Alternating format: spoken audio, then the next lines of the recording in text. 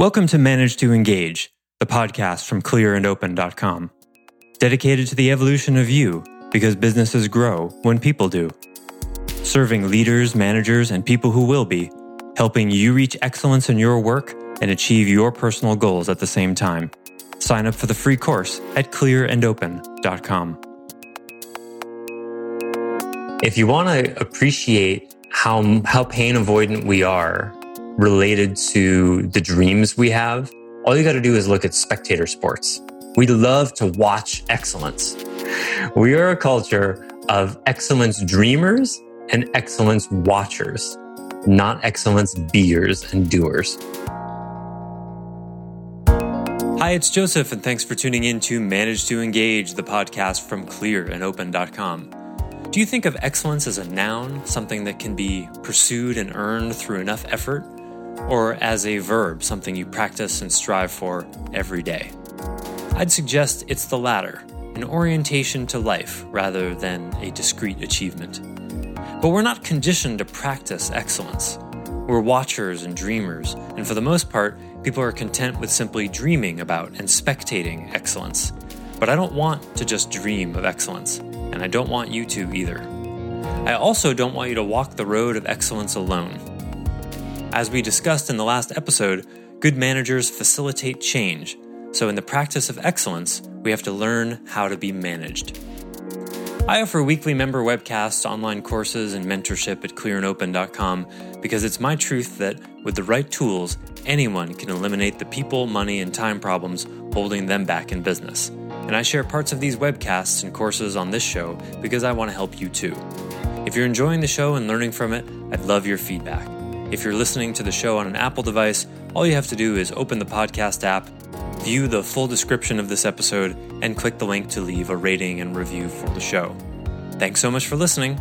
Let's start the show.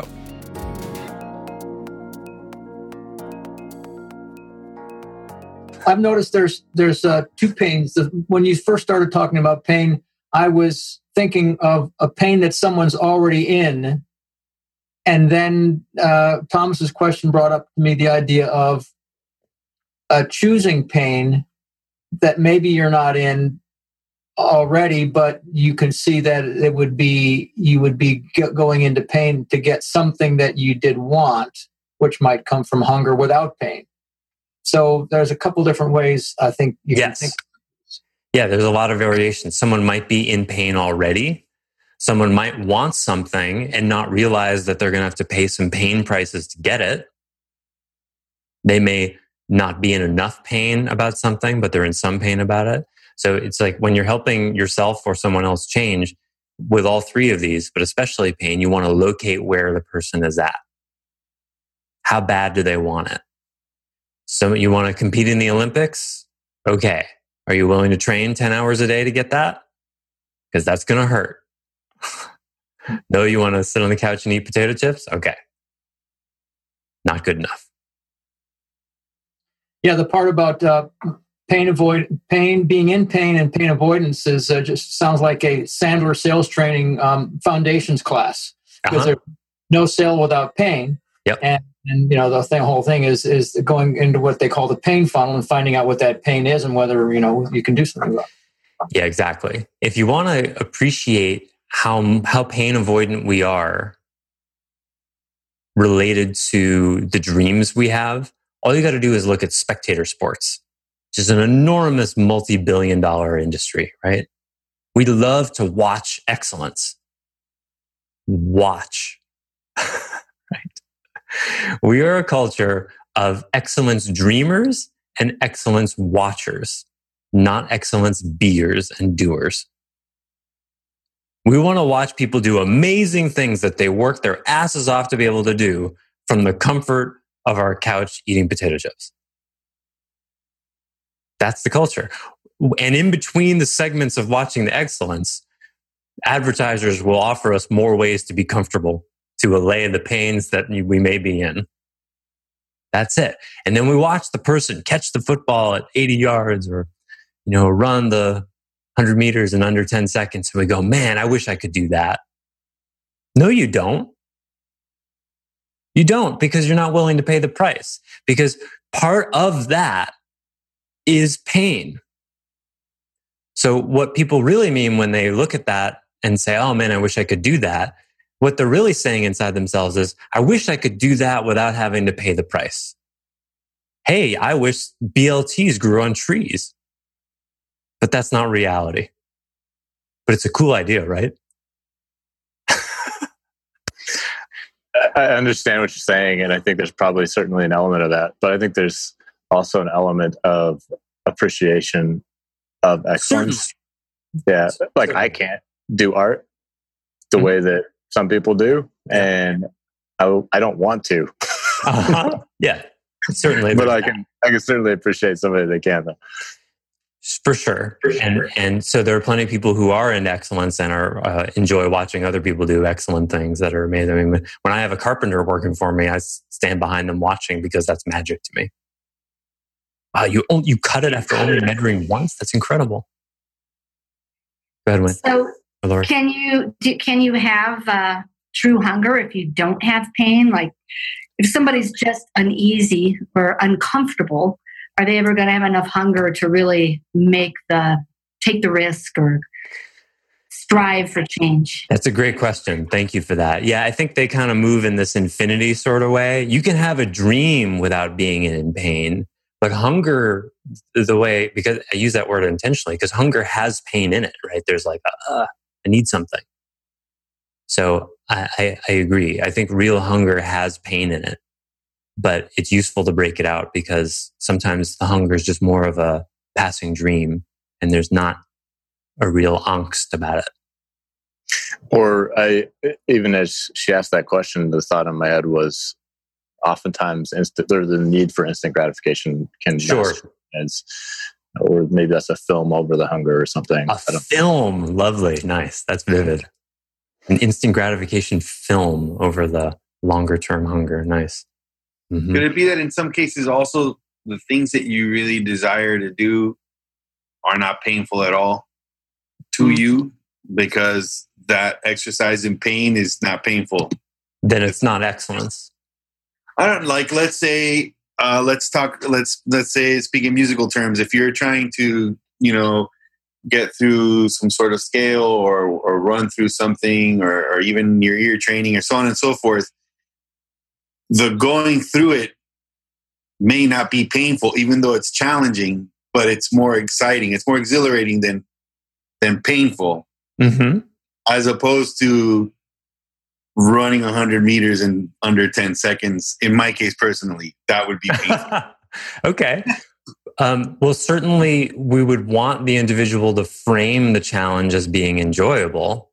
But I would say if they're not going past the enjoyment and into discomfort. Like if I sit down and practice guitar, I can do that for 30 minutes or even an hour and avoid pain, and I'm getting better, right?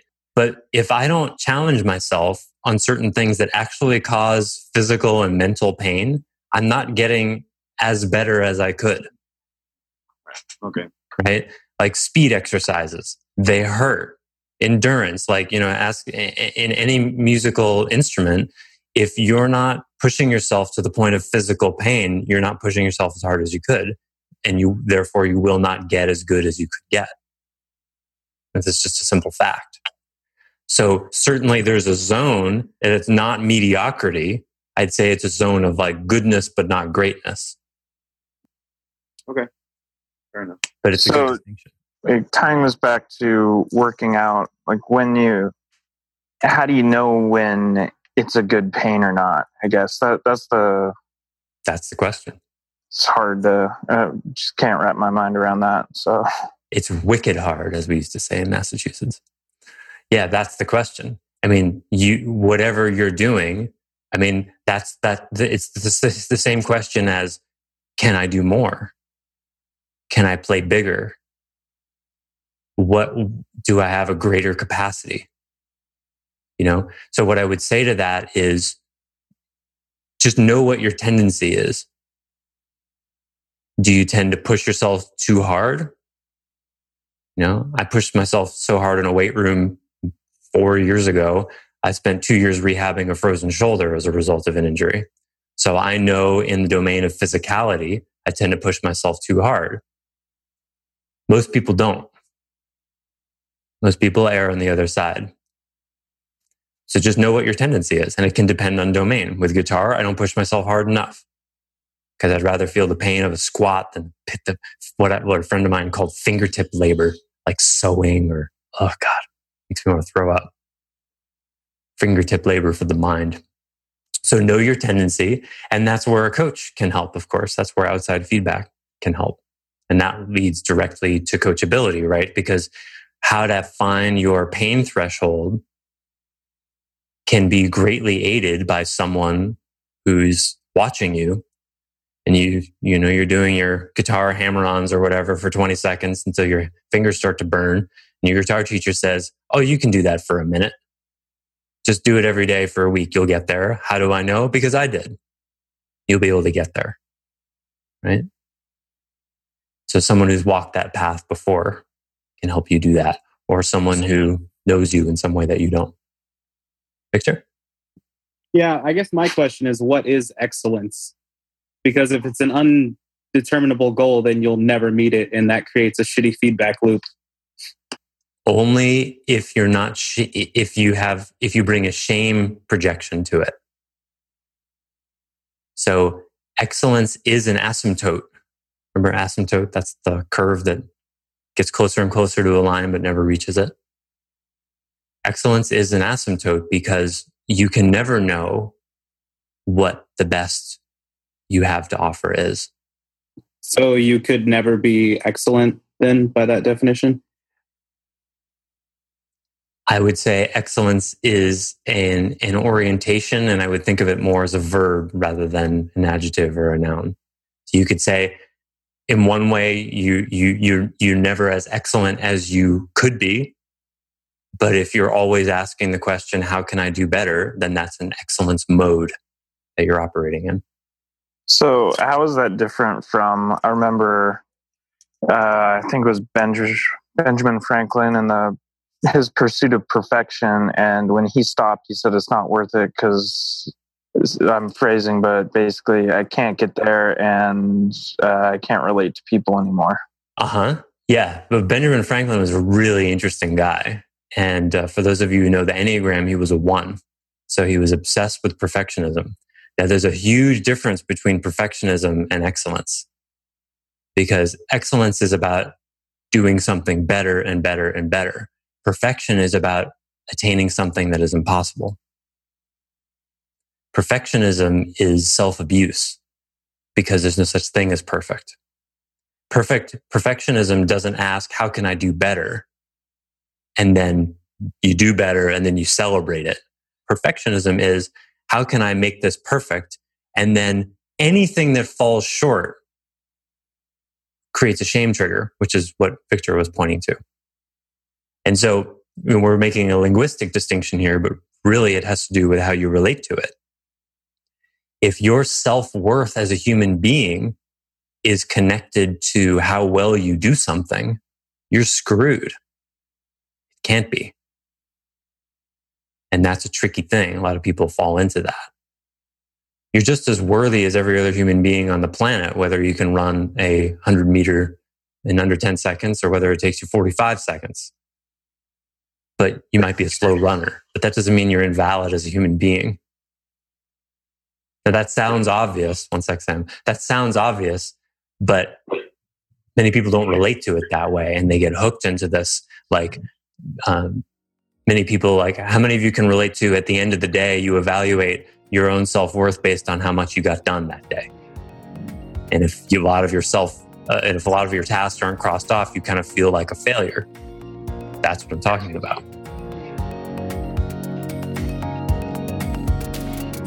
Thanks for listening to Manage to Engage, the Clear and Open podcast. Join us next week when you'll be a little bit closer to who you're destined to be. Until then, know that Clear and Open is dedicated to the evolution of you, because businesses grow when people do. If you want to help the show grow, I'd appreciate you leaving a rating and review on iTunes. All you have to do is open the Apple Podcasts app, view the full description of the episode, and click the link to leave a rating and review. Or you can go to clearandopen.com/review and it will bring you to the right place. If you're looking for more support on your journey, head over to clearandopen.com for even more tools, articles, and free resources. Thanks so much for listening. Bye for now.